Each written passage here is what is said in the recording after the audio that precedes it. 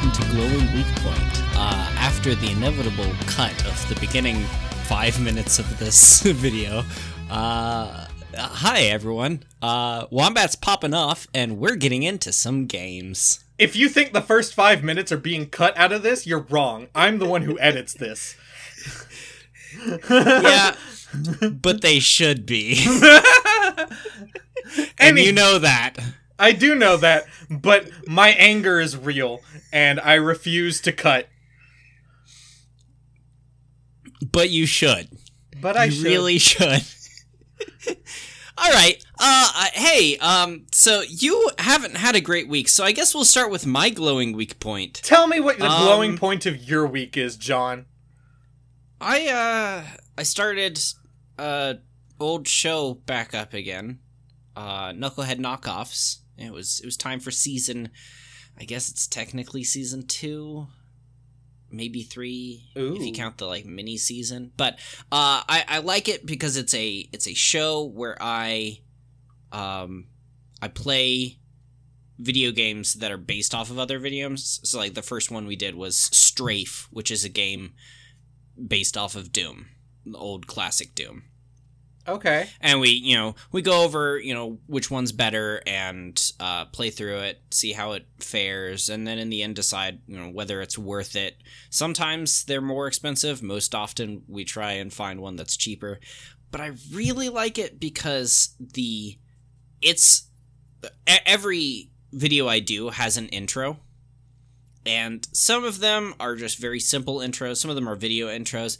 But for Knucklehead Knockoff, every video intro I do is live acted. I do a live action interpretation of the Seed game.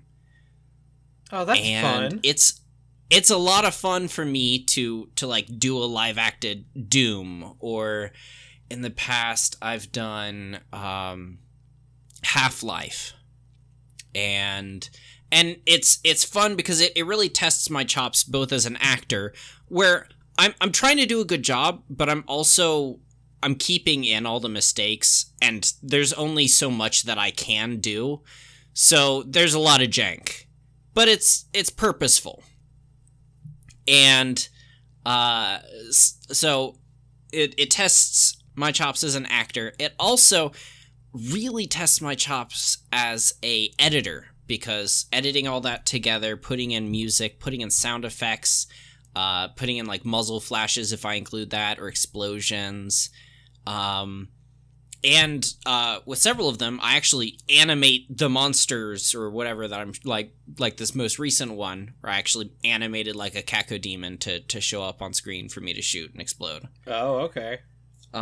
So it's a lot of fun for me. And I guess another glowing weak point, except it's really the opposite of a glowing weak point, is I started another Donkey Kong 64 stream. Oh, great. I wish I had been there. I wish I had noticed you were doing that. I think I could have watched that one even. I think that was on the weekend, right? Yeah. Monday. Oh, then I think wouldn't Monday have been is able when to, I did it. I wouldn't have been able to see that. It was either Monday or Sunday. I can't remember. I think it was Sunday. Oh, then I was too busy playing Persona 5. Otherwise, I'd have noticed that and watched it. Yeah. I'm angry at myself for missing that. It's okay. I mean, it's not over. I've got, I think I've finished it with maybe 7% of the game done out of if I haven't looked it up again to find out what the actual number is. It's either 103 or 106% is the actual real 100% of the game. They give you a little bit of leeway. And I'm doing it all. Again. Yeah, well, yeah. For some reason. No, last time I did 101%. This time I'm going for the full 106 or whatever. 103. You're trying to be a real Gerard. Yeah. Okay. Go for it. I'll chime in sometimes. Tune in. So yeah, Donkey Kong 64. It's a fun stream. It's a terrible game, and I hate every bit of it. Are you drunk during it? No, but I do have a beer. That's I haven't gotten to the part yet where I need pity brownies and Hard liquor. The fifth of vodka I keep in my freezer. So, but you are only 7% of the way through. Yes, I haven't yet gotten to the alpha mini games. Oh, one cart race in. I'm one cart race in. But yeah, there's. You need to. All the mini games are bad. You need to DM me when the mini games come up so I can watch that. Oh, I mean, they're all over the place. What about you? If you had to pick a glowing point of your week, what would it be? So, before capitalism ruined my life, I did actually have a glowing point of my week. Okay. A glowing week point, if you would. A point of the week which was glowing. Just say it. I've been reading Discworld. I've been reading the first Discworld book. Oh, okay. The Color of Magic. I like Rincewind. I'm not sure if I'm supposed to like Rincewind, but I like Rincewind. He's like just at that level of an asshole where it's like, okay, dude, fuck you. But then he's like forced into a situation where he has to do something like good for people, and then he does it, and he doesn't bitch too much about it. He's just like, I guess I'm in this situation now, so I'll do this. I like that. It's like It's like if Ged from Earthsea was a bit of an asshole. Ooh, yeah. Wizard of Earthsea is a good book. I've actually never read Discworld. I've read the entirety of the Ringworld series, but I always get the two mixed up. Even though they're like completely different. Yeah, Discworld is like a comedy book, and it's bonkers. It's insane. There's a point where the situation is that they have imagined a dragon in a place where if you imagine a dragon, it can become real. And then the guy who's imagining the dragon falls unconscious, so the dragon disappears, and they're falling through the air to the earth, obviously. And while you're doing this, is there pop music playing? No. However, what happens is that while they're falling through the air, they suddenly transport into our dimension for a few minutes. They end up on a plane, and like Rincewind stops a fucking hijacking. He grabs a bomb out of a hijacker's hand because he just bursts into the cockpit, not understanding what's happening. And then they sit down and they start to think that they exist in our world. Like their names change, and this whole like backstory for them is concocted as the world like settles around them and accepts them and like places them into their spot in it. And then all of a sudden you think that's just where it's going, and you're like, what the fuck is happening? And then it's gone. They're back falling through the fucking air again, but they've literally moved so that they're no longer over land but over water now. Oh. Hey, when they switched back into our world for like a half second, do you think they got radioactive? I don't think so. What seems to have happened is that in order to accommodate for the switching between worlds, multiple sub-universes and several like nebulas and shit have completely disappeared or exploded, or like they changed the fabric of the universe in switching over to our world for that, like what was probably like 30 minutes in total. Okay. But this is like fantasy, right? Yes. It's I bet my life that they end with a lot of gold. Actually, one of the characters starts with a lot of gold and gives it out. See? Gives it That's out. That's why freely. I'm a believer. He does not understand the worth of gold because he comes from a mythical continent made out of gold. So what he considers just like a penny, like it's just like $1 to him, is worth like $8,000 to the people he's handing it to. So it's because of his origins that, yeah, this doesn't matter. Yeah, like the comedy comes from him coming from a place where gold is like it has worth, but it's worth a lot less than it is where he is now. And he doesn't understand that. Because he also can't speak the language that anybody else speaks. Oh. He speaks one language that Rincewind can speak, and it's like it's like a tribal language, basically, that nobody would be able to speak usually. Okay. Yeah. It's fun. It's a lot of fun. So when they're falling, do you think they're thinking this is it? The apocalypse? Whoa. No, when they're falling, the guy with all the gold is unconscious, and he also never wakes up when they're in the other dimension. He's unconscious the entire time. Only do you think he's Rincewind having is some night visions during that time? Unclear. Okay. But when he's unconscious, when he wakes up, does he feel it in his bones enough to make the systems blow? I've read a little bit into the next story of the book, and the next age. Yeah, the next stage. Like you were welcomed to the stage. Yeah, they kind of skip over. They kind of skip over the him waking up part because they're still in the ocean, rowing on his magic briefcase. He's waking up to ash and dust. Yeah, they're a little wipes his brow, sweats his rust. Okay, they're a little preoccupied, is what I'm saying. I'm not sure it comes up again. Oh, okay. I'm not even sure Rincewind remembers being in our dimension.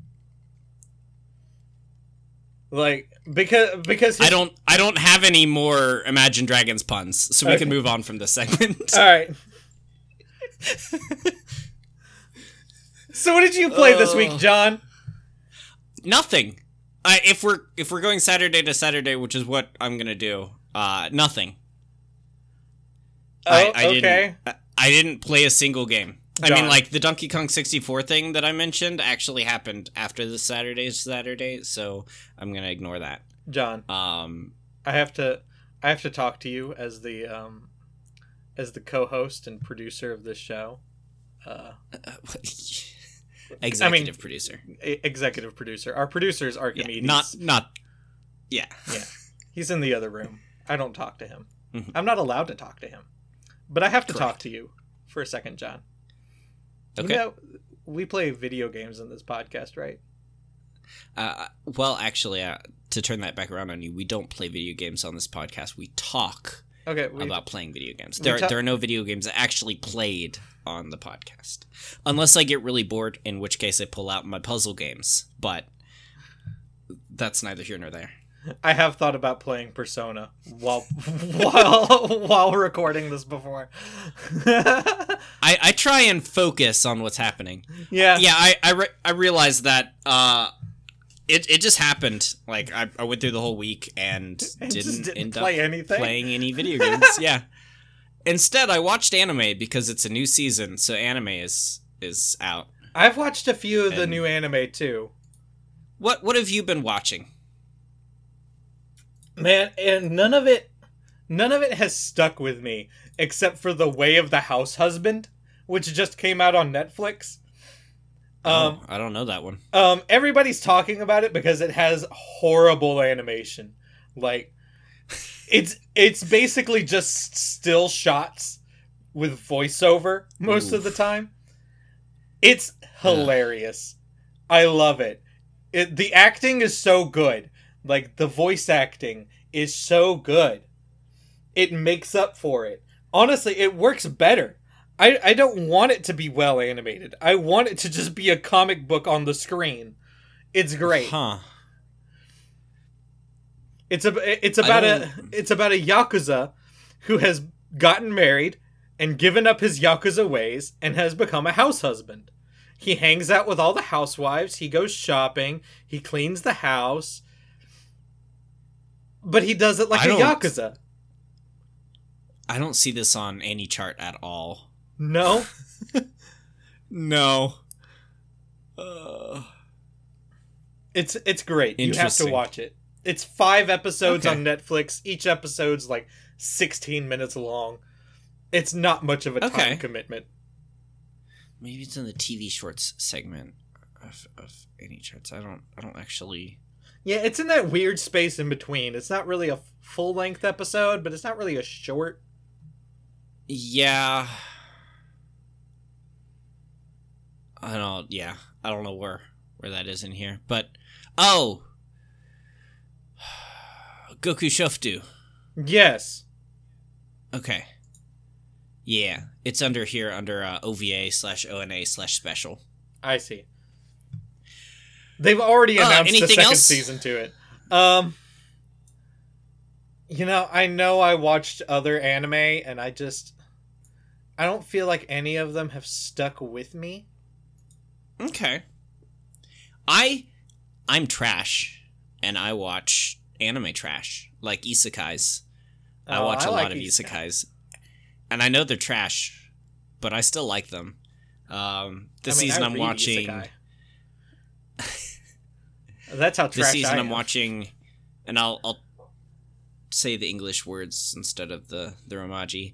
The Saint's magic power is omnipotent. I haven't heard of that one. It's fun. It's, it's a overworked woman gets summoned to a magical world, and she's summoned to be the hero, but 2 heroes come instead, and like they decide that the other one is the prettier one and more important, so they go after them, and so she's free to do whatever she wants. So she just goes and studies spells and potions, and then they figure out that she's the actual saint because like everything she makes is 20% better than anything else without any trouble. Hold on. John, pause. There are 2 anime about an overworked woman getting isekai'd this season? Yes, I was going to get into the next one after that. Because I now remember one of the other ones I watched that I liked. And it's that. It's Slime Tashite. Okay. I've been killing slimes for 300 years and maxed out my level. Yes, it's hilarious. It's great. It is. She just decides that instead of working all the time, because that's what happened in her previous life, where she literally worked herself to death at like 27 or whatever. See the capitalism rant at the start of this episode. Not at the start of this episode. It is. It shouldn't be. Don't do it. So instead of that, she reincarnates as an immortal witch and then just spends the 300 years just relaxing, and in the course of that time becomes the most powerful being that exists. And she doesn't even know it. She's just still going about her daily life until some adventurer clerk is just like, hey, you've been here a while. Can I see your level? Yeah. It's like, no. Because I'm trash and I like isekais, as previously stated, I'm also watching Slime Diaries. I saw that. Is that like a side story kind of thing for reincarnated as a slime? Yes, it is. Because the first half of the second season or third season, I don't remember. It's the second season. Okay, the first half of the second season just finished. I watched one episode of it and got disappointed that they're not adapting the books very well anymore. Yeah, I mean they've always been all over the place with the adaptation of the books. Yeah, I really got into the books, and I'm so far past it where I'm like, that's why I don't read the books, because it ruins me. It has so much better world building though. Oh, it's so good. Yeah, the books. But I don't have time for that. every time I read the books for an anime, it destroys them. I wouldn't say that. Some anime are just as good as the books, I feel. I really liked Food Wars. Did you read the manga? I read ahead because I wanted to know what happened. Because, like, I hate when anime do this. Oh, the anime with Food Wars has been fucking all over the place. It's ridiculous the way they'll just end in the middle of an arc. It's infuriating. If you're gonna adapt an arc, finish the arc in the season that you're doing it. Yeah, it's just... So, I wanted Soma to actually end up with Erina. Okay. You were interested in the romance aspect. Yeah. I wanted to actually, end at a point. And then it just ends with like, oh yeah, by the way, he's still just wandering the world like his dad was, trying to make good food. Wait. And leaving. Yeah. That's spoilers, really how it ends? The way. Yeah. I mean, they win all the things, and then he just, like, every once in a while, it ends with a, like, 10 years later, and, they all meet back up at the, Academy? Yukihira, the restaurant diner? Yukihira. Yeah. And all the people will start meeting back up there, and, they, punch shoulders and, like, talk about where they are now. Oh, you're running the school now, and oh, you've got 37 restaurants that have 1 million medals or whatever, and oh, you're doing this other thing. Oh, and you two, yeah, you're still fighting, and that's fine. And then Erina shows up, and Erina's like, yep, I'm here. And then Soma shows up, and he's like, hey, I'm here for like 5 minutes. I'm gonna make you some food and then leave.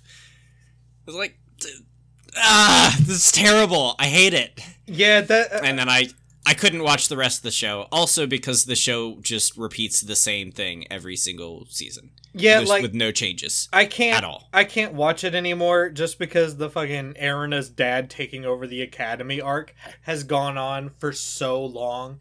And they finished that. I do not care. Like it's over. I particularly that's when I started going downhill. And then it just immediately stopped at the beginning of the next season when there was like no personal change with anyone, because it frustrates me when characters like Erina just don't have a will of their own. Right. Because that's not real.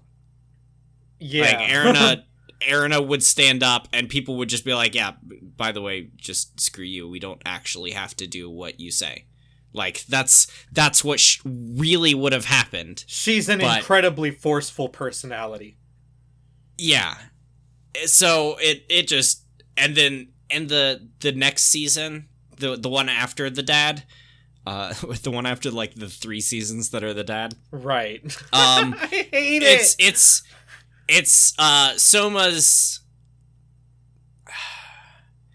basically adopted stepbrother showing up, and he's like, I'm gonna marry Erina now, and that's dumb. It. And, like, she has no say in it, and you have no say in it unless you beat me. And that's like, first of all... That ain't how that works. No, it's not. We live in a society. That's not how any of these characters would work. No, Erina would be killing him. So, it's just... But yeah, Slime Diaries is chill. It's kind of nice. I mean, okay. It's not the best. I wouldn't... If you're not already watching the show and want more, don't watch it. Yeah, I mean, just read the books. The books sometimes have like little side stories at the end of them too. Like the first one has the trip Gobta took the first time to the Dwarven Kingdom, like before he met Rimuru. That's fun. It's a lot of fun. Okay. Yeah. Then the last anime I'm watching that I'm going to mention here, because the other one is just actual filth. It's just horrible. I don't even want to say that I'm watching it. Not because it's like adult or like particularly ecchi. It's just embarrassing. Just trash. It's just embarrassing that I'm watching it because it's bad. The other anime that I'm watching is after being rejected, I shaved and took in a high school runaway. Right. And it starts out with you going like, ooh boy, this could be a bad anime real quick. Because it starts I'm already off with vomiting a little. Yeah, it starts off with a salaryman getting rejected by his girlfriend, or not, by who he would like to be his girlfriend. Goes home just smashed, and sees a high school girl sitting on the side of the road who begs to come home with him, and he's like, well, like, no.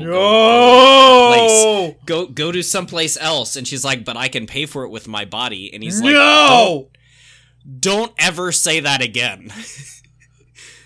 And she convinces him that she has nowhere else to go, so he lets her in, and then promptly, like, she's like, all right, well, how can I repay you? And he's like, just shut up and go to sleep, and you can leave in the morning. And then he just conks out. And turns out she's been running away from home. Her parents, like, don't care about her at all. She seems very abused. And that's the way she's been getting by, is by staying at people's houses and sleeping with them. And he's like, nah, this isn't going to continue. And so he lets her stay so long as she, like, cleans house or whatever. And that way she can get her life back in order and eventually, you know, stop being whatever it is she's being. I mean, I guess that's okay.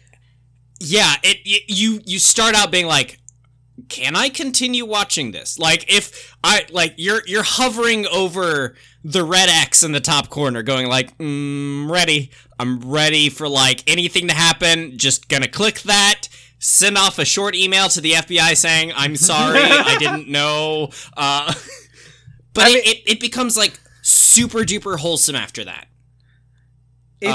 Because it's him just, like, trying to teach her to care about herself and to have higher standards. And, like, pretty often he does something and she's like, you're a really nice man. He's like, I'm not nice. Don't say that. You need to have higher standards. Okay, I can get on board with that. I'm nice, yes, because I'm not raping you. Like, that's not nice. That's normal. This is a basic level of human decency. This is the bottom of normal. You need to have higher standards for yourself. Like, if I was actually nice, I would not ask you to do anything for me while you were at my house. Like, yeah, it's really a wholesome, heartwarming show that starts off with you like, yikes! Fast, ready to close, yikes, and then just becomes super sweet, and I like it. I mean, it started off going in a direction which I know another anime this season does go in. I haven't really watched this one. I have seen Cadence watching it, and I'm not even sure she enjoys it. It just seems to be like, well, I started watching this and now I'm here. I've done that before. It's called Orange, I think, and it is about a salaryman who is treated nice by a high school girl one time and falls in love with her. And FBI? FBI, where's the number? I have them saved somewhere. This is actually, it's interesting because it comes out 45 minutes before the one I just mentioned. It's immediately previous to it. And yeah, he's saved by a high school girl, and he finds out who she is, and he's a womanizer, and to repay her for saving him, he suggests giving her a kiss or going out on a date with her, which she says is creepy because it is. Right. And because he's a womanizer, he is used to getting his way, I guess. So I'm reading from the Annie list. So I see. I thought about watching this, and then I went, no, gross. No, I mean just the fact that he's a salaryman and she's in high school, there is Yeah. several years between them. That is a problem with a capital P. Yeah. It does not matter what the age of consent in Japan is. Morally, that is fucked up. Yeah.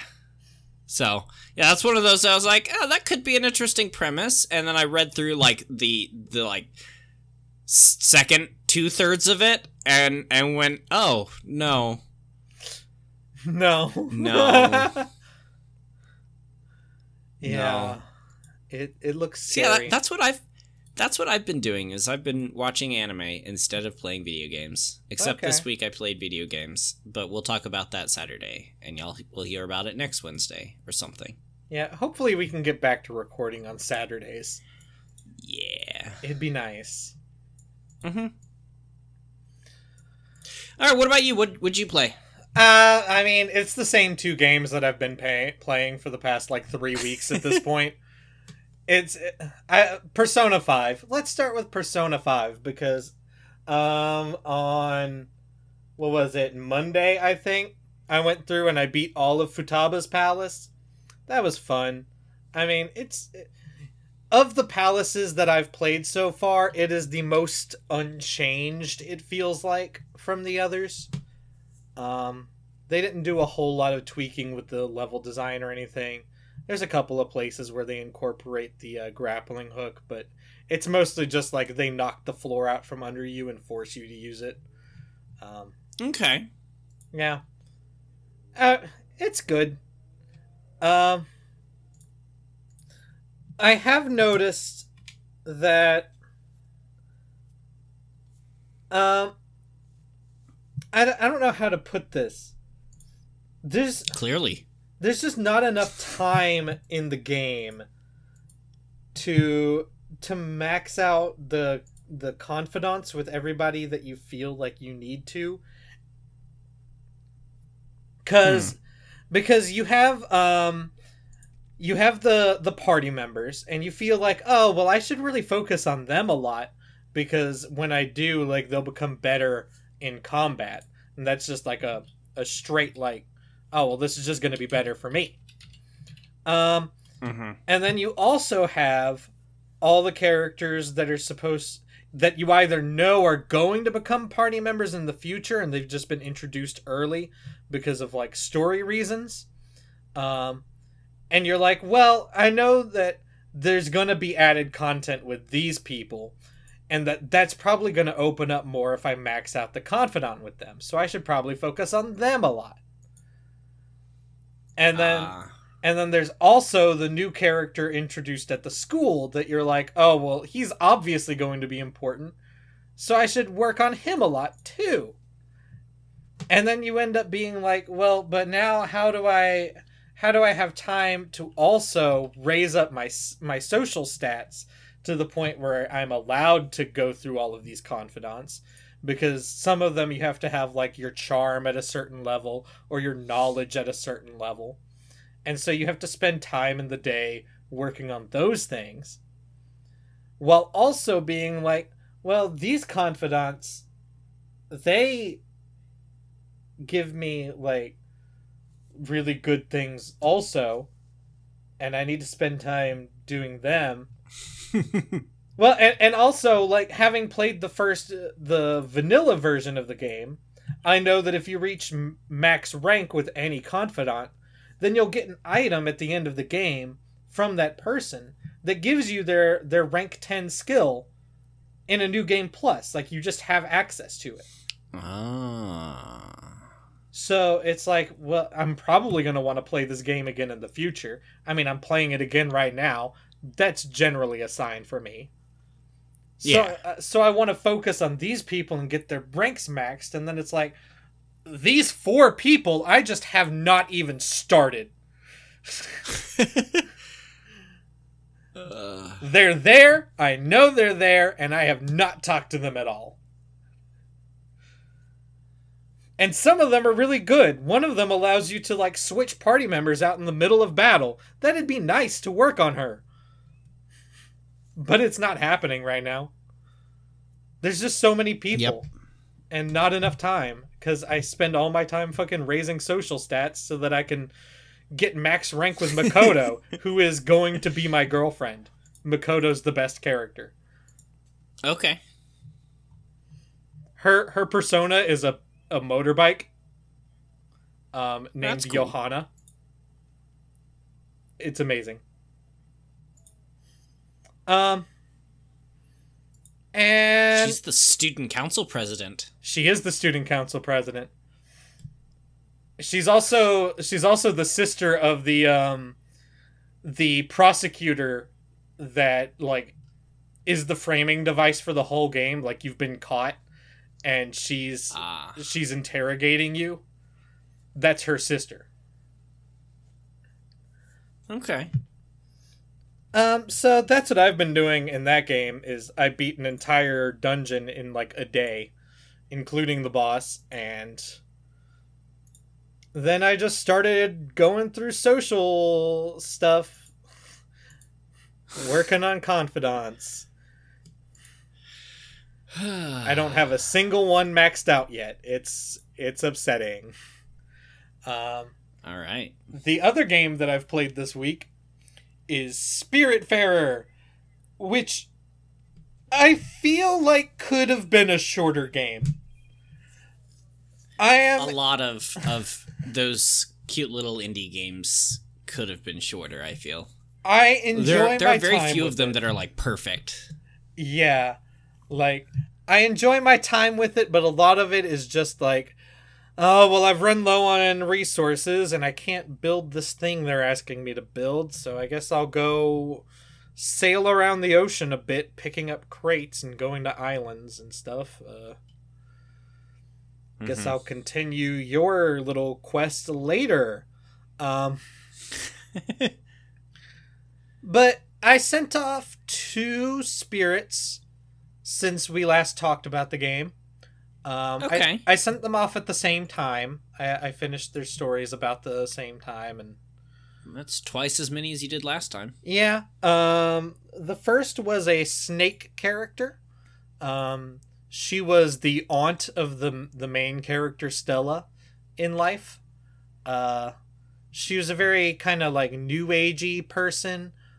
She moved out to the woods and built her own house, and like grew a garden, and then invited her girlfriend out there to marry her, and that kind of stuff. And it was very sweet. I liked her. I liked her more as I was sending her off than I did when she was on the boat, because she held off on telling me a lot of the cool things about her until the end. Okay. And the other one was this hedgehog named Alice, and Alice kind of hit me a little hard. Alice, when you first meet her, is like this kindly old lady. She's really sweet to you, and she'll give you food and stuff when her mood's high. She'll like cook a pie for you and give it to you. It's really nice. And she spent her entire life raising her kids and reading adventure novels. And she asks you to go on like one adventure with her. So you take her to an island, and she like fantasizes about the main character of her favorite novel. Like, oh, this looks like the place where he would have done this, and this looks like the place where he fought his mortal enemy to a duel, or to death. Like, he died in the duel and fell off the cliff instead of being captured. Yeah. But all the running around really takes out her knees, and she ends up not being mobile very much for the rest afterward. And also, her Alzheimer's kicks in. Oof. So you talk to her after that, and she's really tired, and then you talk to her again, and she doesn't remember, or no, first she lashes out at you, saying that it's all your fault that, like, she's hurt. Yeah. And then she stops remembering who you are and only sees you as, like, her daughter Annie. And in order to finish her quest, you have to dress up in the colors of like how she remembers her daughter Annie. Like one of the last times she saw her, I think, on a beach. And then you send her off, and she never remembers who you are. She spends her entire time thinking like, oh, it would be great if like my husband could come and see these trees and things, and it's just really sad. Yeah. Hers hit me a little hard just because of how involved it was. Yeah, and that's some real stuff that I mean, it's heavy. Yeah. When I was a kid, my step-grandmother had Alzheimer's. She wouldn't remember my stepdad, like, most of the time that he would go over there. Yeah, my grandfather had dementia, but it didn't catch up to him as much before he passed away. So never really lost him. But yeah, it's tough. Yeah. But that's what I Games played are this cool. week. Games are cool. It's a very well thought out game, and I appreciate it. I wish I wasn't 17 hours in and feeling like I've only sent off 3 spirits. Yeah. Yeah. Just a little bit shorter would have been nice, is my point. But the feelings and the writing, the writing is on point. The emotions hit. You did good. Yeah, I think maybe you're supposed to do it in, like, one person at a time. Like, well, the problem... We'll do this person's journey and then stop and then deal with that emotionally. And then when you're ready, start the next character and do that. No, you're definitely supposed to have multiple of them on board with you all the time. And, like, you can only complete certain, like, character quests when you reach new areas of the map and get the resources required. So, like, the game kind of railroads you into having, like, 3 or 4 people on the boat at any given time. Okay. Especially because new abilities only become purchasable with the obols that passengers on your boat give you. Okay. Yeah.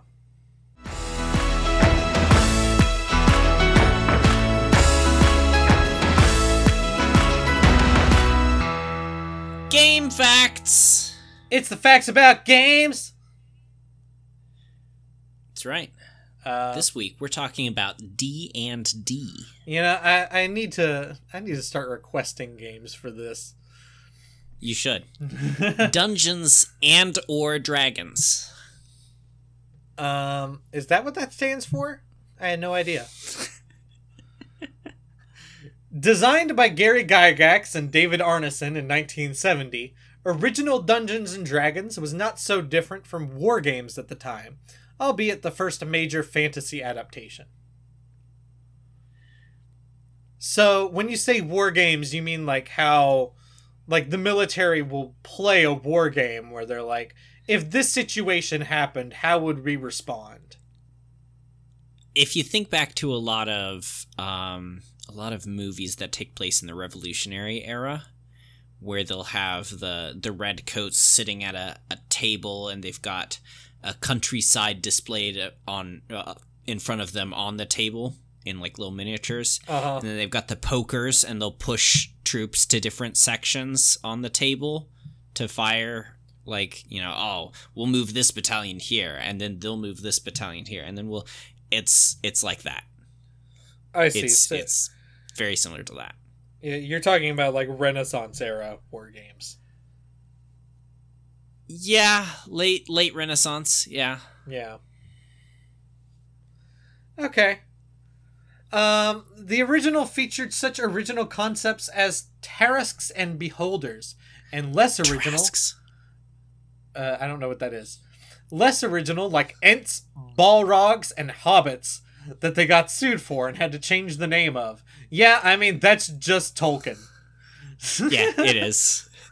It is. I mean, like, things like elves and dwarves are, they're generic enough where it's like, they're pop culture. Yeah. They can't be claimed because they're, But a fucking Hobbit.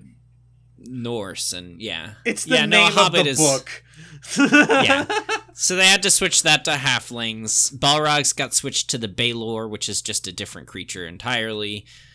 Ints became Treants. Wow, they really stretched for that one. Yeah. Oh man, and that's why when you read.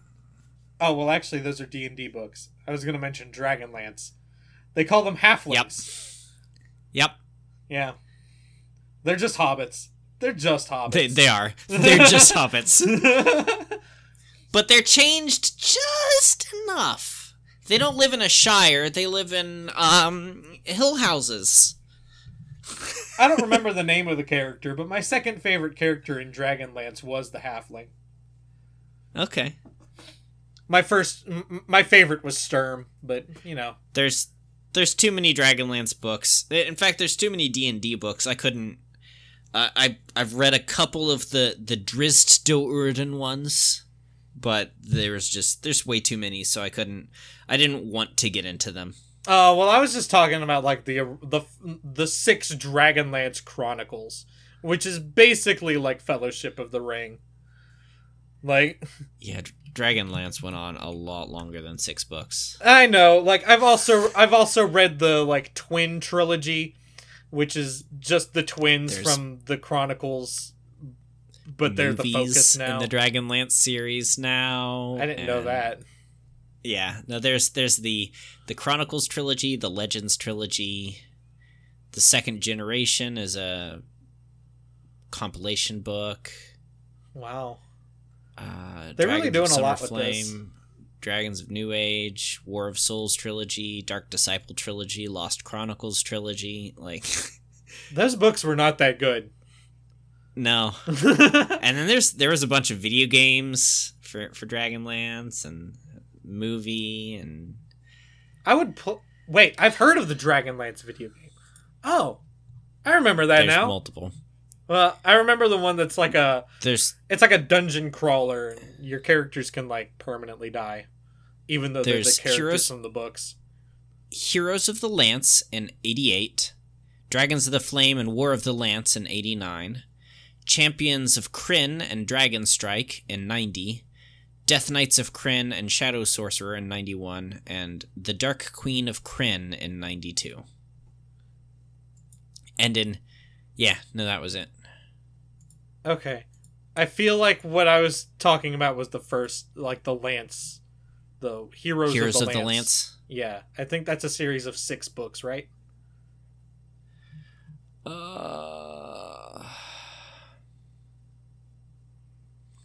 I'm pretty sure. There's a trilogy that takes place until the end of the War of the Lance. So probably that. The Chronicles trilogy. Okay, yeah, that's what I'm talking about. The Dragonlance Chronicles. Yeah. Yeah. Okay. Anyways. Anyway, as the father of all pen and paper RPGs, it introduced most of the concepts familiar today, such as experience, levels, armor class, and classes. But fortunately, only Cleric remains from that time, as the other 2 classes released with the game were Fighting Man and Magic User. Perfect. I hate it.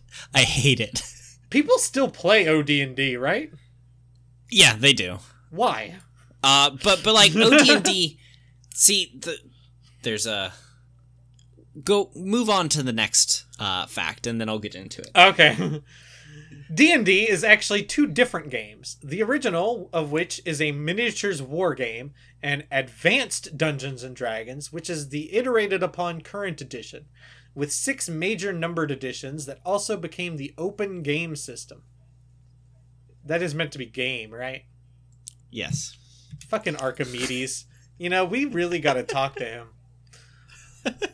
The open game system, which most modern games are built on. Okay, so there's original D&D, or D&D Basic, has 3 editions of it, I think. Oh. 3 or 4. And that is the game that's basically a miniatures game. And like the war games. And a lot of people play AD&D with miniatures. You can't play OD&D or basic D&D without miniatures. It's integral to the playing of it. It's the difference between optional and mandatory. Yeah. You can use miniatures to represent your characters, but in OD&D, your character is a miniature on a map. Okay.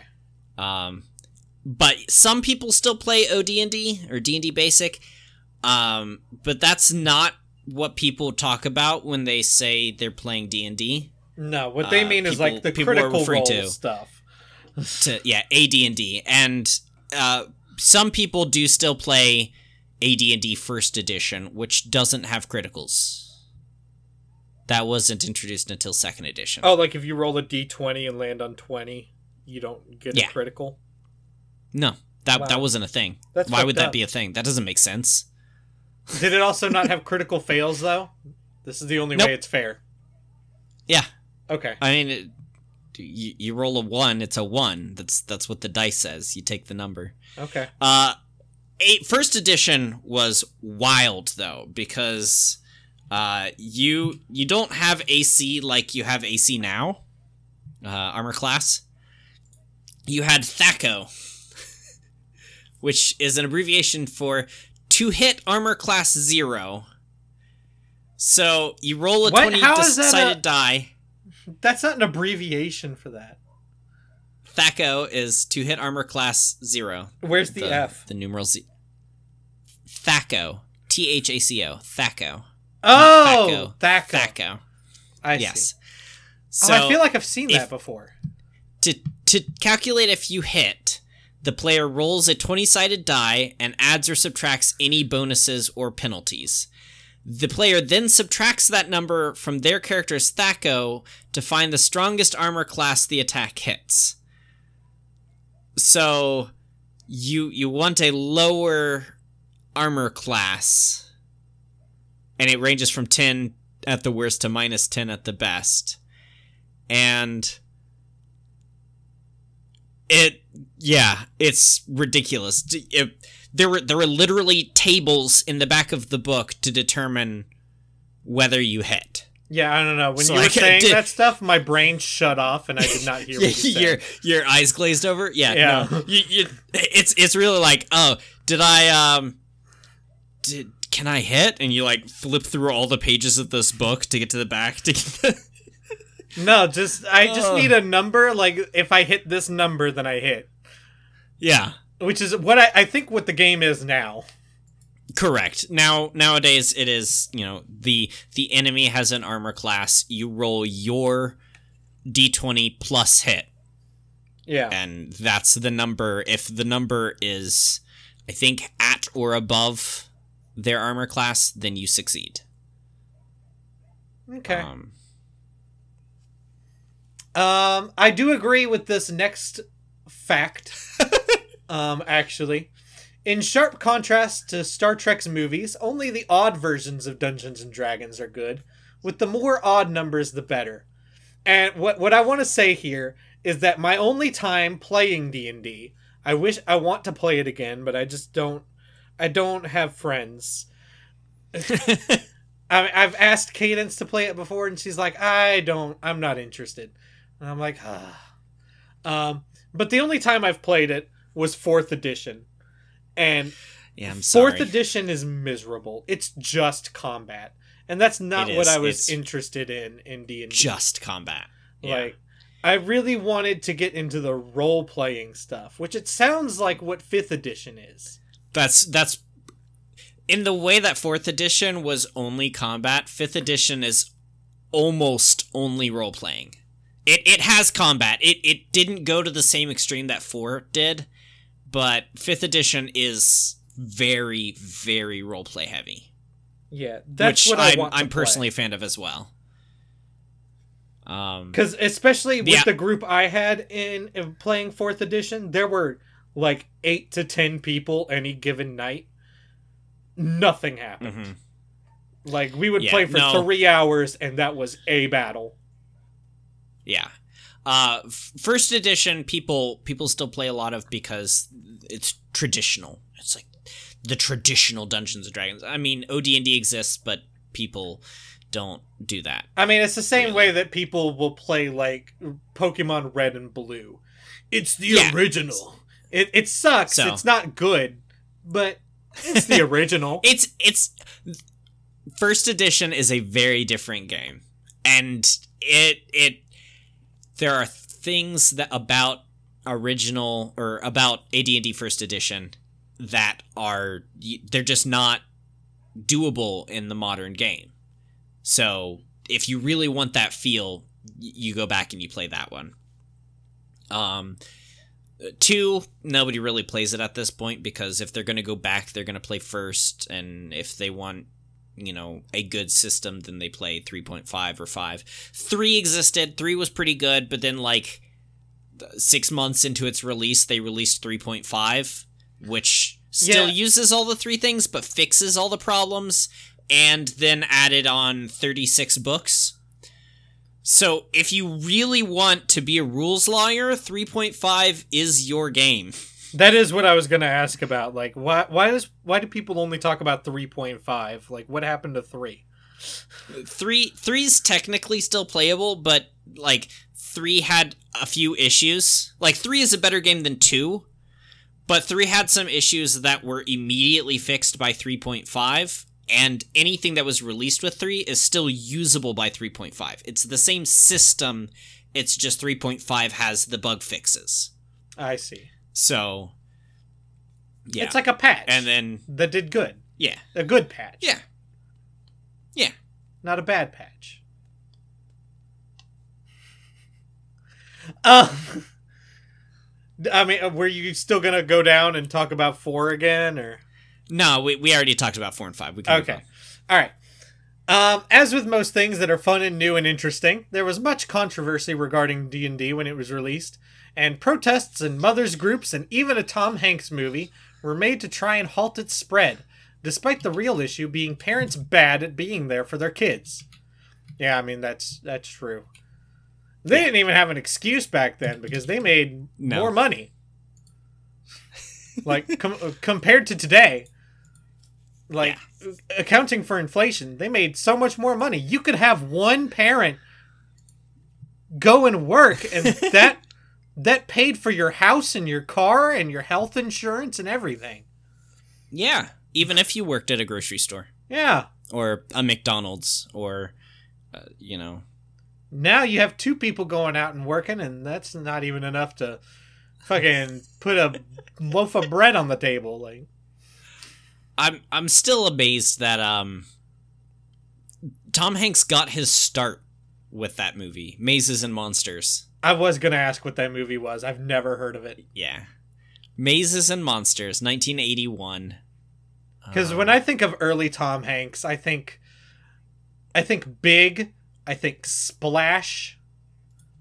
Those were both after. There's another one. Big was 88, Splash was 84, Philadelphia was 93. I don't think this is correct. He wasn't in Caddyshack, was he?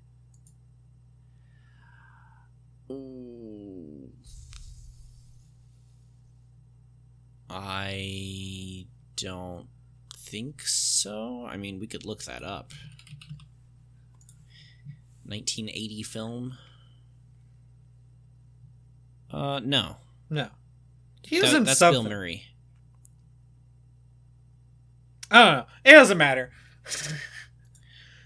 Yeah. But yeah, it was his first film or second film. He made his film debut in He Knows You're Alone, a low budget slasher film, and then went from there a starring role in the television movie Mazes and Monsters. Oh, it was a TV movie. Yep. Oh, wait, so this was You even... think Hollywood was really gonna... That was even before his TV show? Yeah. Oh, wow. But yeah, listen, the 80s, not a good time for parents. It's a bad time for parents. No.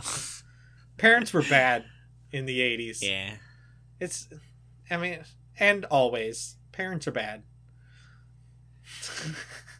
Yeah. Get better, parents. Oft depicted as only for geeks and losers, D&D sports a prestigious roster of players, including Mike Myers, Austin Powers, Vin Diesel, Robin Williams, Jon Favreau, James Gunn, George R.R. Martin. I mean, that makes sense. And many more. It absolutely does. Like, if Martin didn't play D&D, I'd be like, ooh, how did he come up with this then? Yeah, for real. That's like saying he hasn't read Tolkien. Like, come on. Yeah, no, that's the alternative, is saying that he hasn't read Tolkien, because his book is just Tolkien except worse. I'm gonna fight you.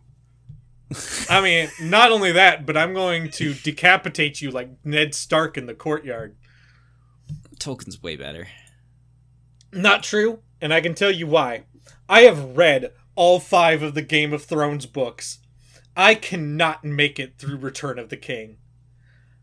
Weird. Return of the King is so boring. I hate it. That's great. It's great. And you know what's even better than that? The Silmarillion. I tried. I've read the Silmarillion like 13 times now. I'm happy for you. I'm glad you found something you like. I'm never going to read it. One day I will go back and read Return of the King. Because I was like a young teenager when I tried to read it before. I probably just got bored. It's probably... Yeah, you really should. As an adult, I can probably make it through. Silmarillion. I mean, there are lots of books that I couldn't finish when I was younger. They're just like, this is so boring. And then now I've gone back and like, oh, this is great. Yeah. I mean, there's not many of those, but... But yeah, like, there's tons of, like, Judi Dench loves D&D, Carl Urban, Vince Vaughn, Steven Spielberg. Oh, Judge Dredd himself? Yeah. Wow.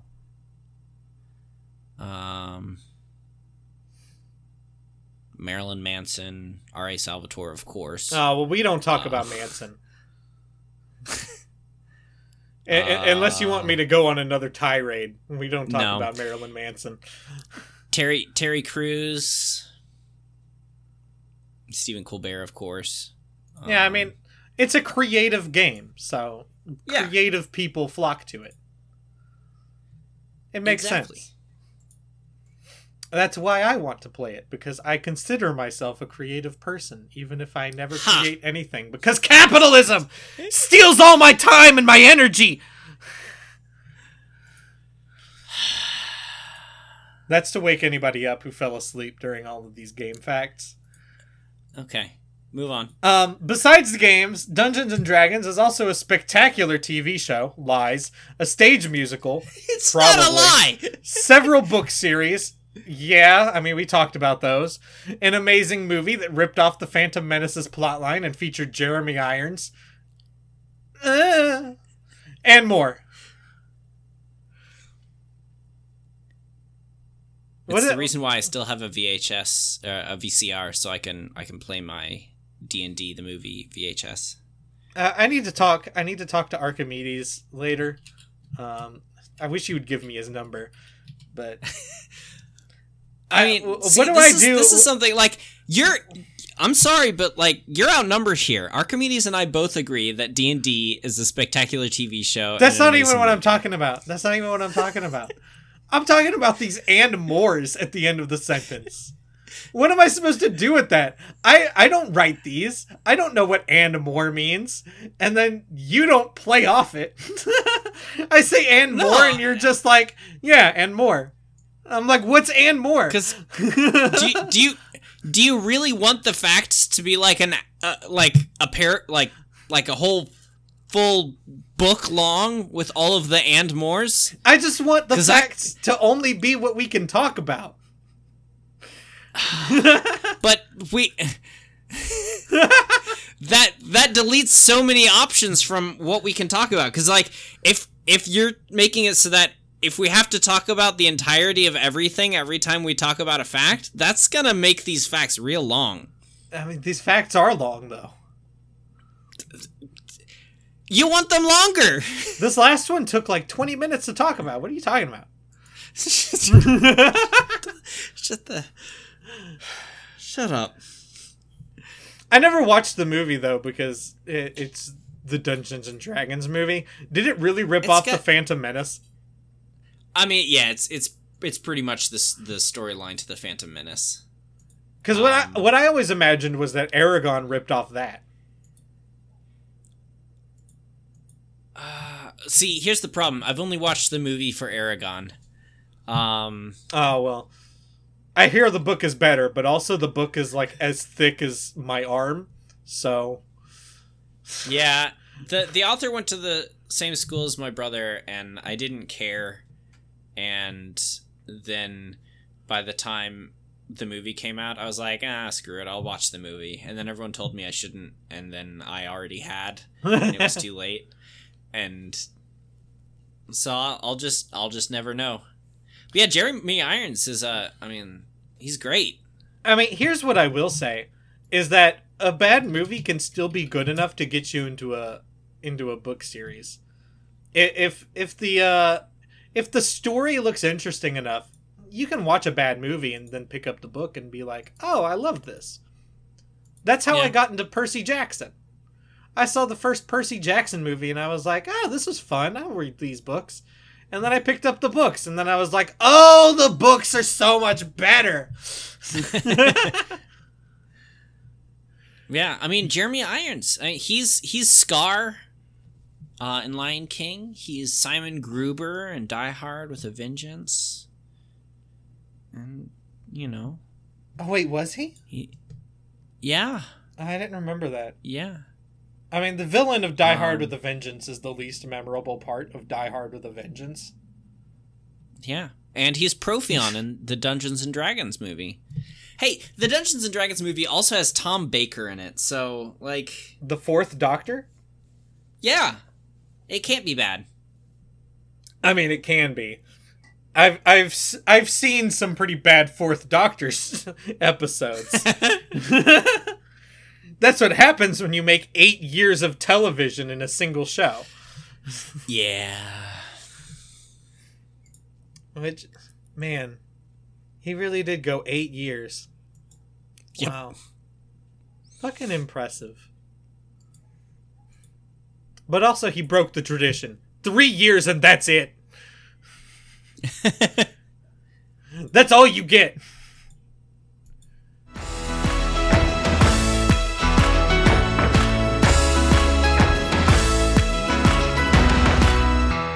Alright, so this week we're going to talk about... We're continuing our Art Games April.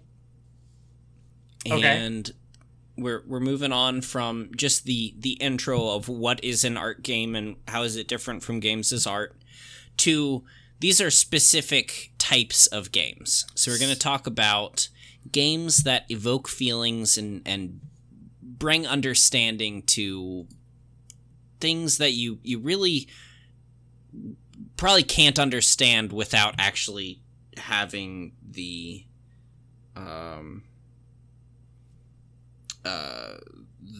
situation yourself. For example, like echolocation. You don't echolocate, do you?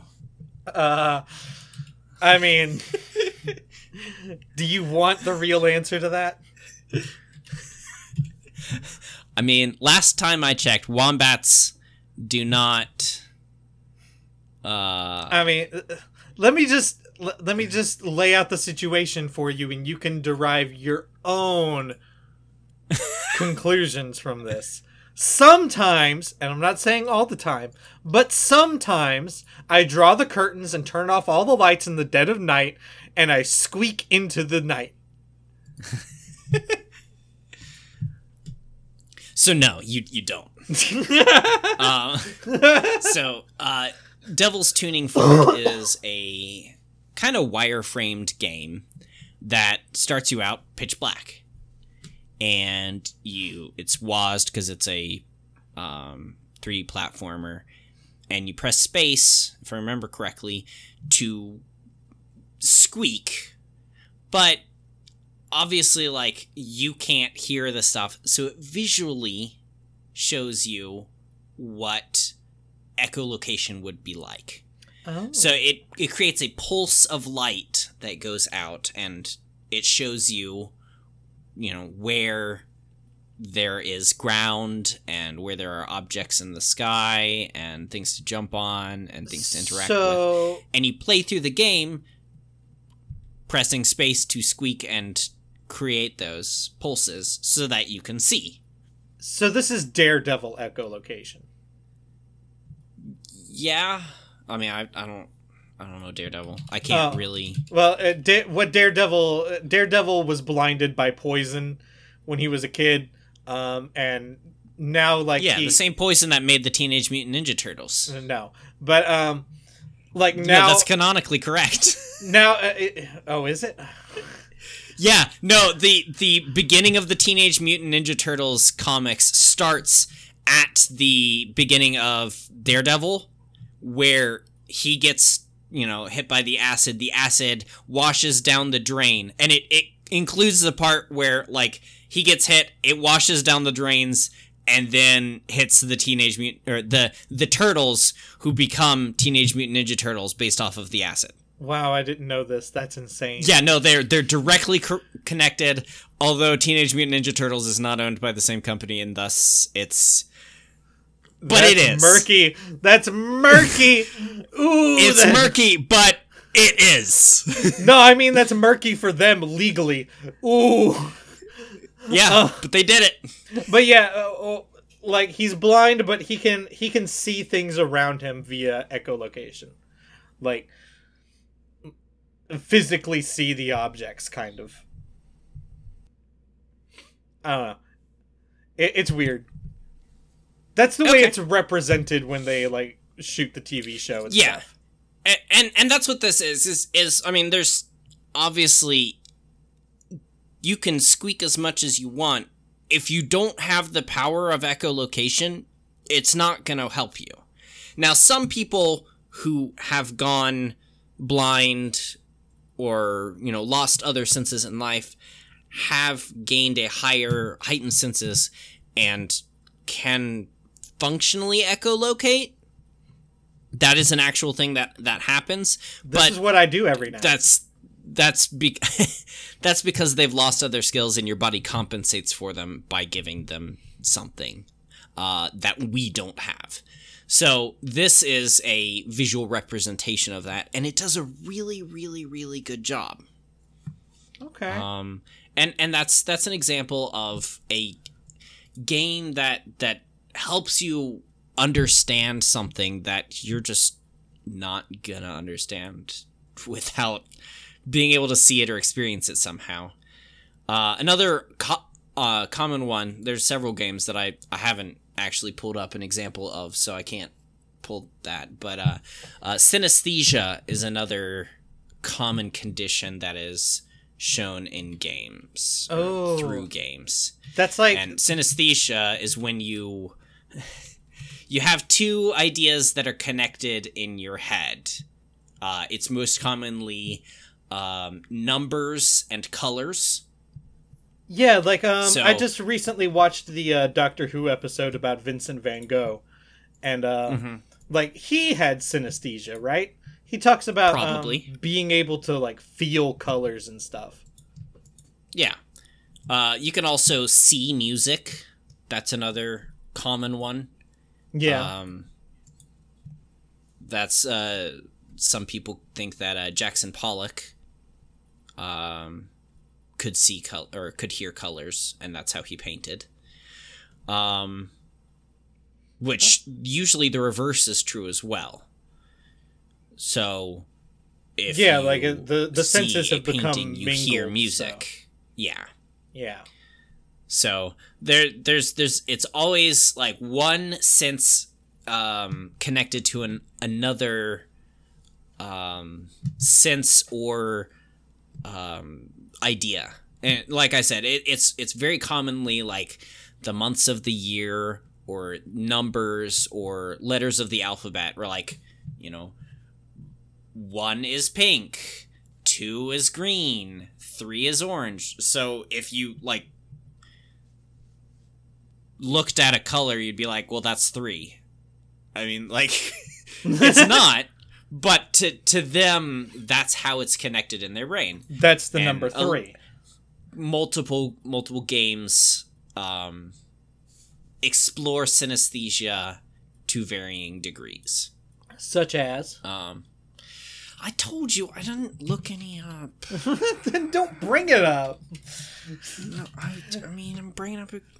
You're the art game person. I thought about playing Journey for this podcast, and then I was like, it's like 2 hours long, and it's $15 on Steam. I'm not about to pay $15 to play Journey.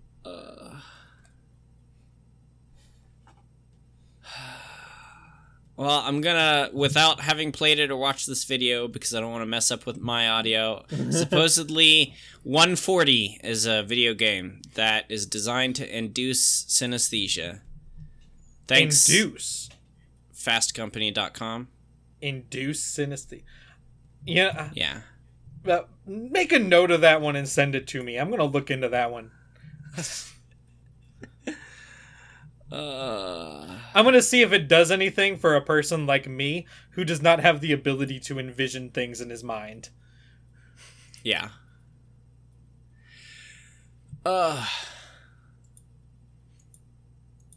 okay. So recently, I'm on a different article. An article appeared in The Atlantic that points to the possibility that synesthesia is not only natural, but it can also be self-taught with practice. Oh. So maybe they can do something for me. Maybe they can make you feel. I feel. Anyways, listen to the first 5 minutes of this podcast. I feel. Don't. We cut that. Remember? We cut that. We didn't. You cut that. You cut that. You're going to cut that. Please. I have final edit. Also, I've referenced it too many times at this point to cut it. No, absolutely we can cut it, and you can keep the references in, and it'll be funny. It'll be funny. Do it. The other way won't be funny. Do you know what would be even funnier? If I cut it, and then I played it after the ending music. I just moved it to the back. Okay, that's fair. Ending music, like 30 seconds of silence, and then you could put it in there. That way, you have fair warning now that if you really want to hear him cussing and yelling about life, go there. Otherwise, just once the music's done or before, just kill it.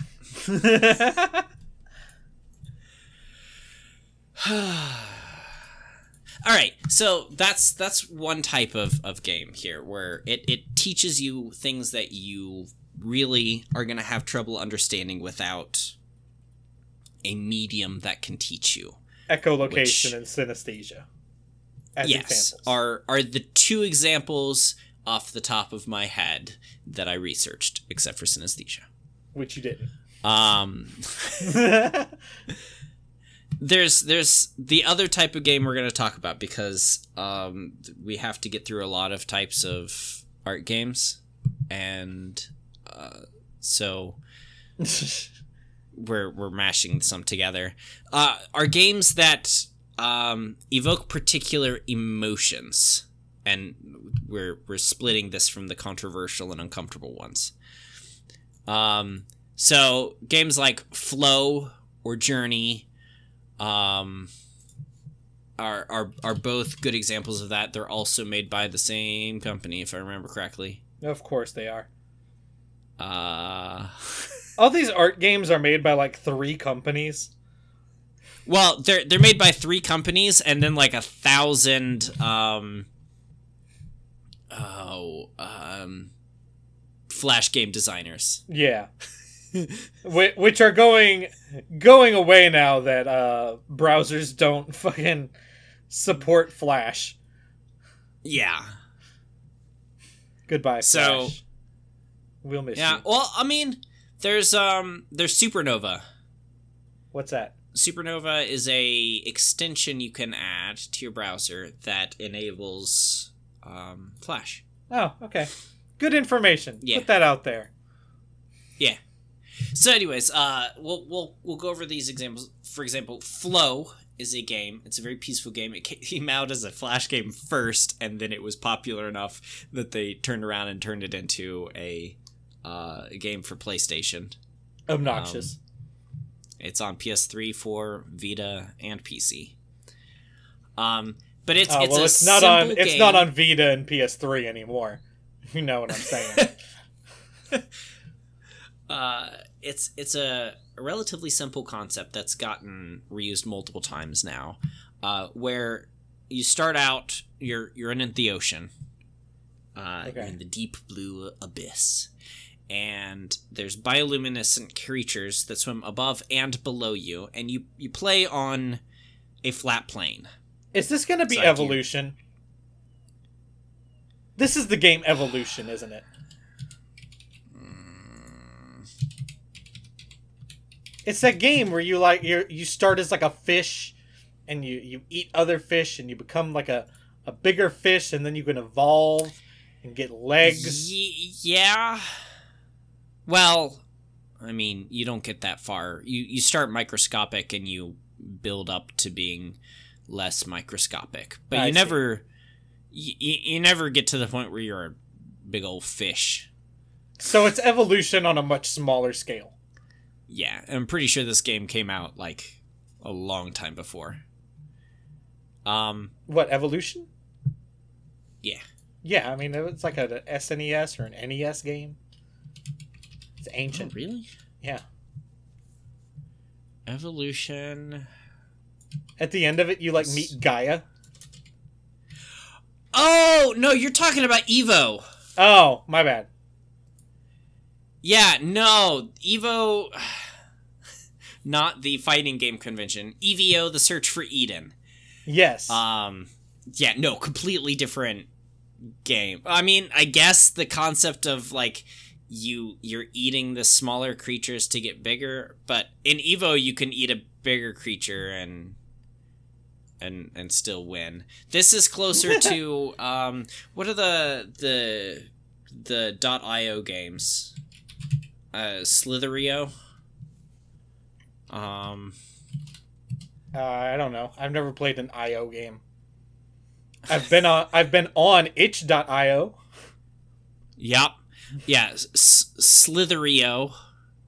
Slither.io is a game where you're a worm and you worm around, and when you see a smaller worm you eat it, and when you see food you eat it, and it makes you bigger, and then eventually you're big enough that you like level up. Are worms cannibals? What? Is that what this game is teaching us? Worms are cannibals? Everything at the at that dimension that doesn't really have a brain is cannibals. I see. But yeah, you're swimming around. It's a, you're top down, you're swimming, and as you eat the little food and the little smaller creatures, and you're avoiding the bigger creatures, over time the smaller creatures start to disappear into the dust because you are getting so big that they're, you're in water above them now. So you're kind of rising to the surface as you eat progressively larger and avoid progressively larger animals. I don't think that's how the ocean works. Don't things get bigger the further down you go? That's like why giant squid are like way down at the bottom of the ocean, right? Yeah, but like whales are up top.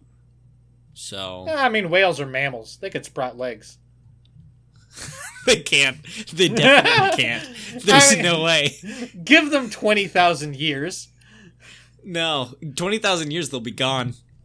I mean, but yeah, probably. really simple game. But the that's not the interesting part. The interesting part is the fact that they designed it, and the name of the game is Flow, to represent and bring on a state of flow. And flow is a psychological term, colloquially known as being in the zone. It's the mental state in which you are fully immersed in a feeling of energized focus, full involvement, and enjoyment in the process of the activity.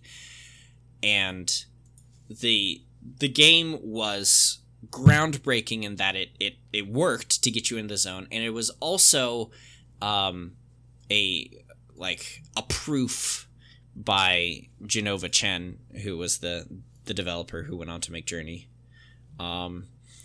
that like flow is the ultimate result of game design.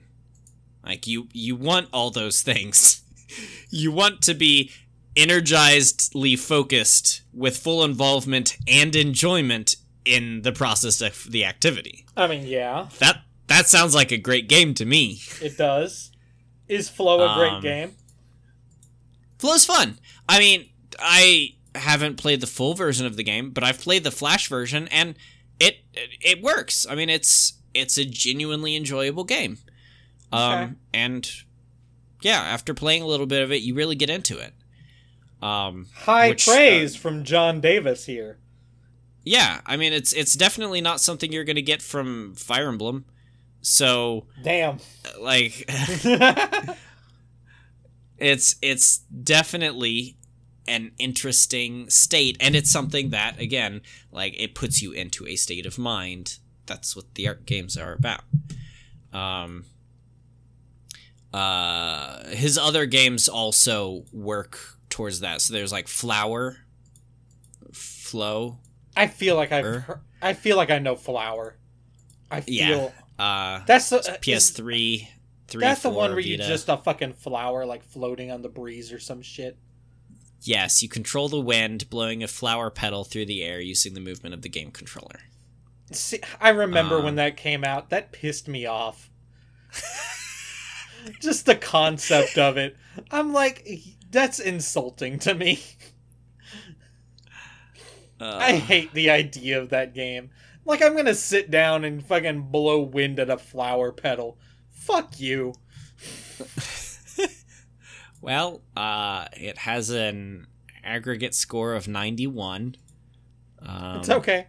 It's rated 9 out of 10 by almost everyone. I understand that I'm in the minority. You don't have to tell me.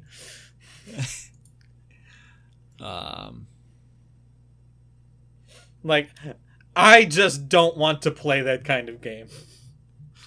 Yeah, but it works. It's a fun game that arouses positive emotions, and Journey is similar. It can be a little melancholic because Journey is a game where you play by yourself.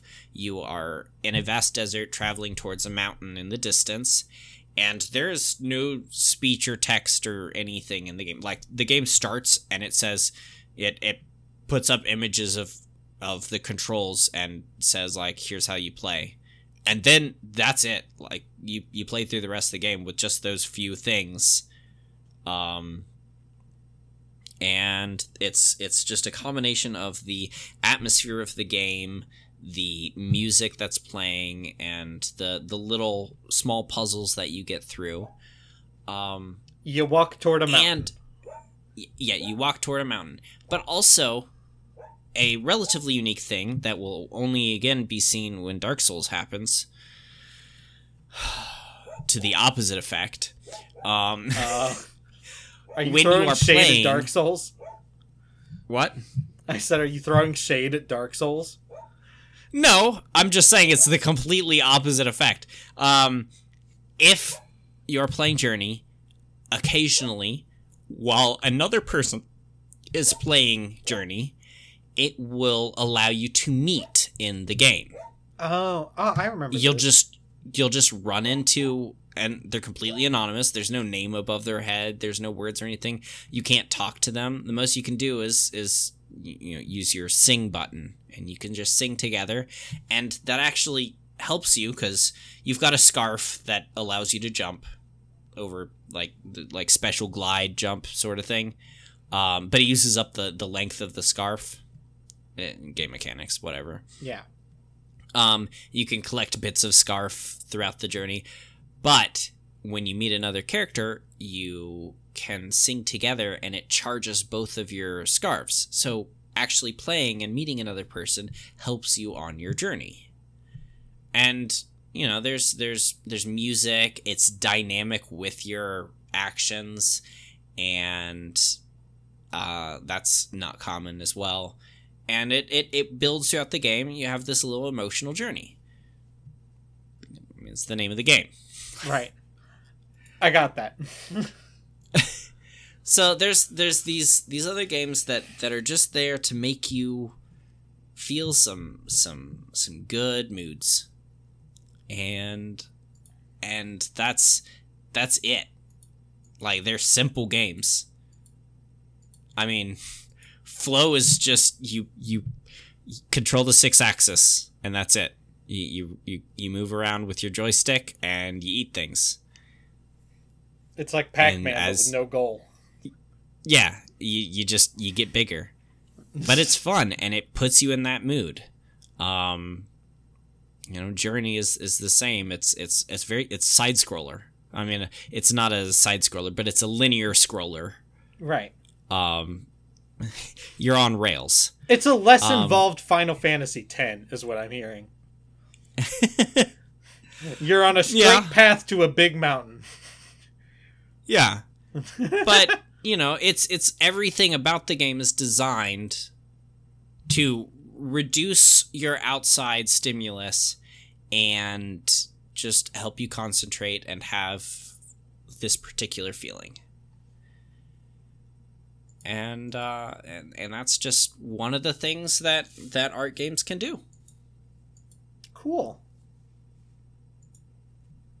Yeah. I mean, I like the idea of art games. I'm glad people get enjoyment out of them. Yeah. I've personally never played Journey because I don't own PlayStations. Yeah. I bought a PS3 for the first time the other day, and it's gathering dust. I mean, like I said, it's on Steam now. You can buy it for $15. That's true. If you feel like $15 is a worthy investment for Journey. No, I could probably pick it up for $2 at a used game store or whatever. Right. For a PlayStation. And then not play it. I mean, I have all the Uncharted games as well for PS3, and I haven't played them. I should. You should just give me your PS3. I would get more use out of it. Probably, but I won't. I know. I need to go and get my own PS3. My last one exploded. Pretty cheap if you go to a thrift store or... Yeah. Yeah, if I do it within the next, half a month, I could even buy Suikoden 2 on there again. Oh, gosh. All right, well, that was it. Yeah, that was a nice little quick discussion about art games. Yeah. And join us next week for a not so nice. Remember when I was talking about that anime earlier where you start out going, eek? Yeah, pretty much every single one here is going to be like, don't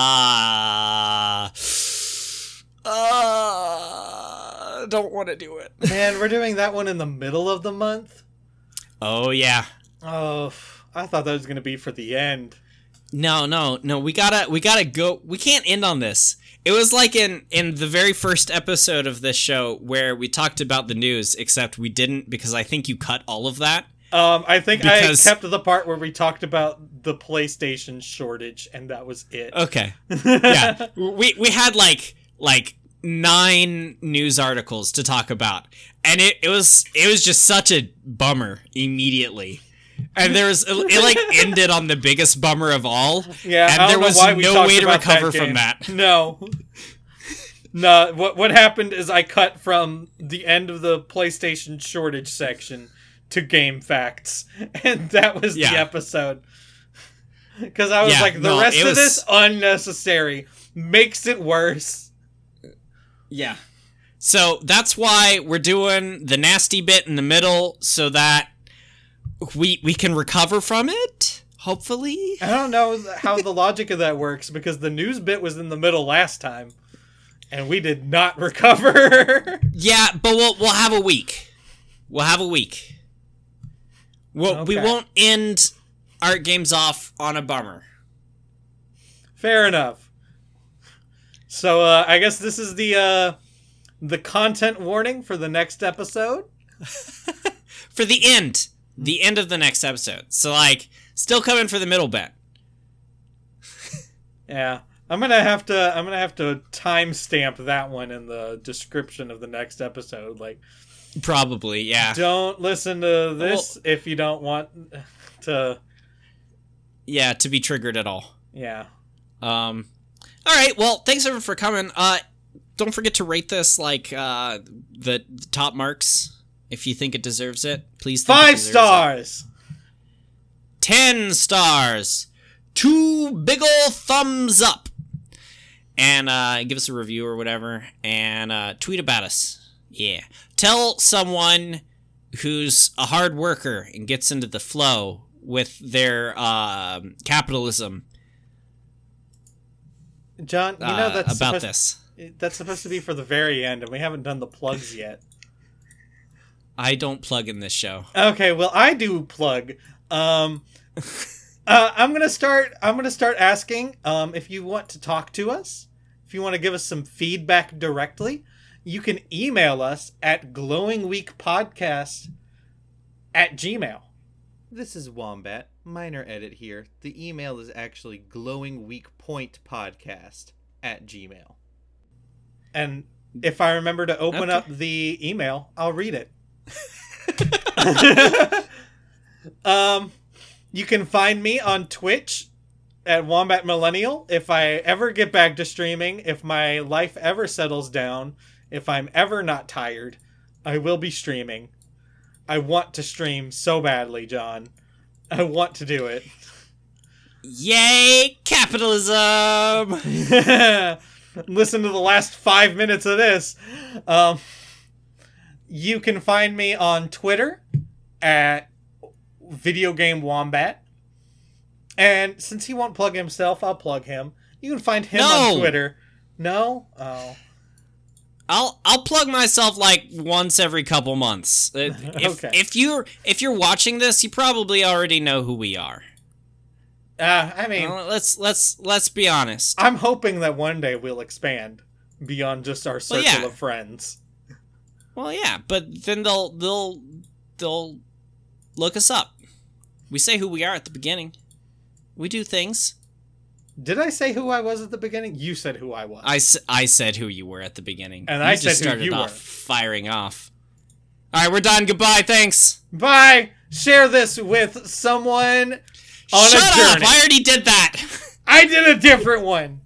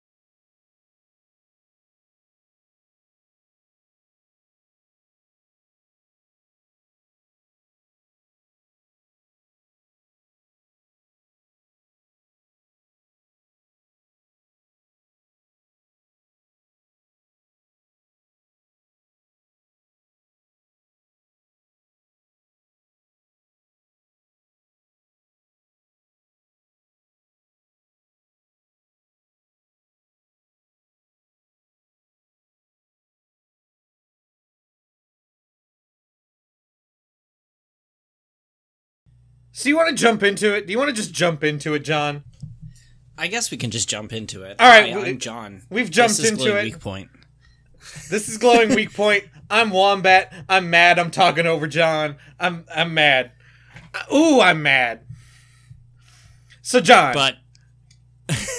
But not about anything that's related to this podcast. So this will get interesting. no, John. Ask me why I'm mad. Gosh. Do I have to? Ask me why I'm mad. Wombat, why are you mad? So, fucking last night, man. Last night, I was at work, and you know, I work until 4 in the goddamn morning. Do you know when I got out last night? I got out at 5 in the fucking morning. And why did I get out an hour later? Well, it's because my fucking management doesn't know how to fucking operate a goddamn business. You want to live in fucking capitalism and fucking capitalize on my goddamn labor, and then you don't want to fucking operate my labor correctly. Fuck you, fucking ignorant dumbasses. Why were we down to 3 people last night for a warehouse the size of a fucking medieval village? Why? How? How did it get down to 3 people? Why did I walk down an aisle and find what my boss called a fucking sausage bomb? Do you know what a sausage bomb is, John?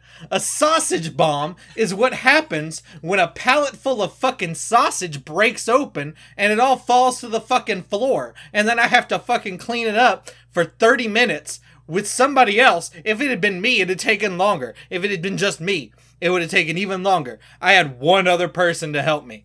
It took us 30 minutes, at least, to clean the sausage bomb. And it was just throwing it away. We barely saved any of it. So much sausage out the fucking shitter. Why? Because people can't be fucked to do their fucking job properly. If a fucking lift operator had put it up there correctly in the first place, do you know what would have happened? It wouldn't have fucking fell. That's what would have fucking happened. Jesus. And, like, I worked so hard last night, and then I was like, oh, I have so much to do tomorrow. I have so much to do. I have to go to a hiring event, which did not go well. I have to record this shit with John, which I'm doing late. I have to then edit this shit, and then I'm supposed to still be living my goddamn life, because this is my day off. What the fuck? Why do jobs do this to us? I am set to get out. I am on paper supposed to get out at 4 o'clock, and that would have been enough time to get me 5 hours of sleep, wake up for this fucking thing, and then go. Like, go to my fucking job interview. I'd have been able to shave, I'd have been able to bathe, I'd have been able to record this, I'd have been able to get dressed and go. But instead, I woke up at fucking 12 and missed the opportunity to do this earlier in the day. And now my whole day's out of whack, John. My whole fucking day.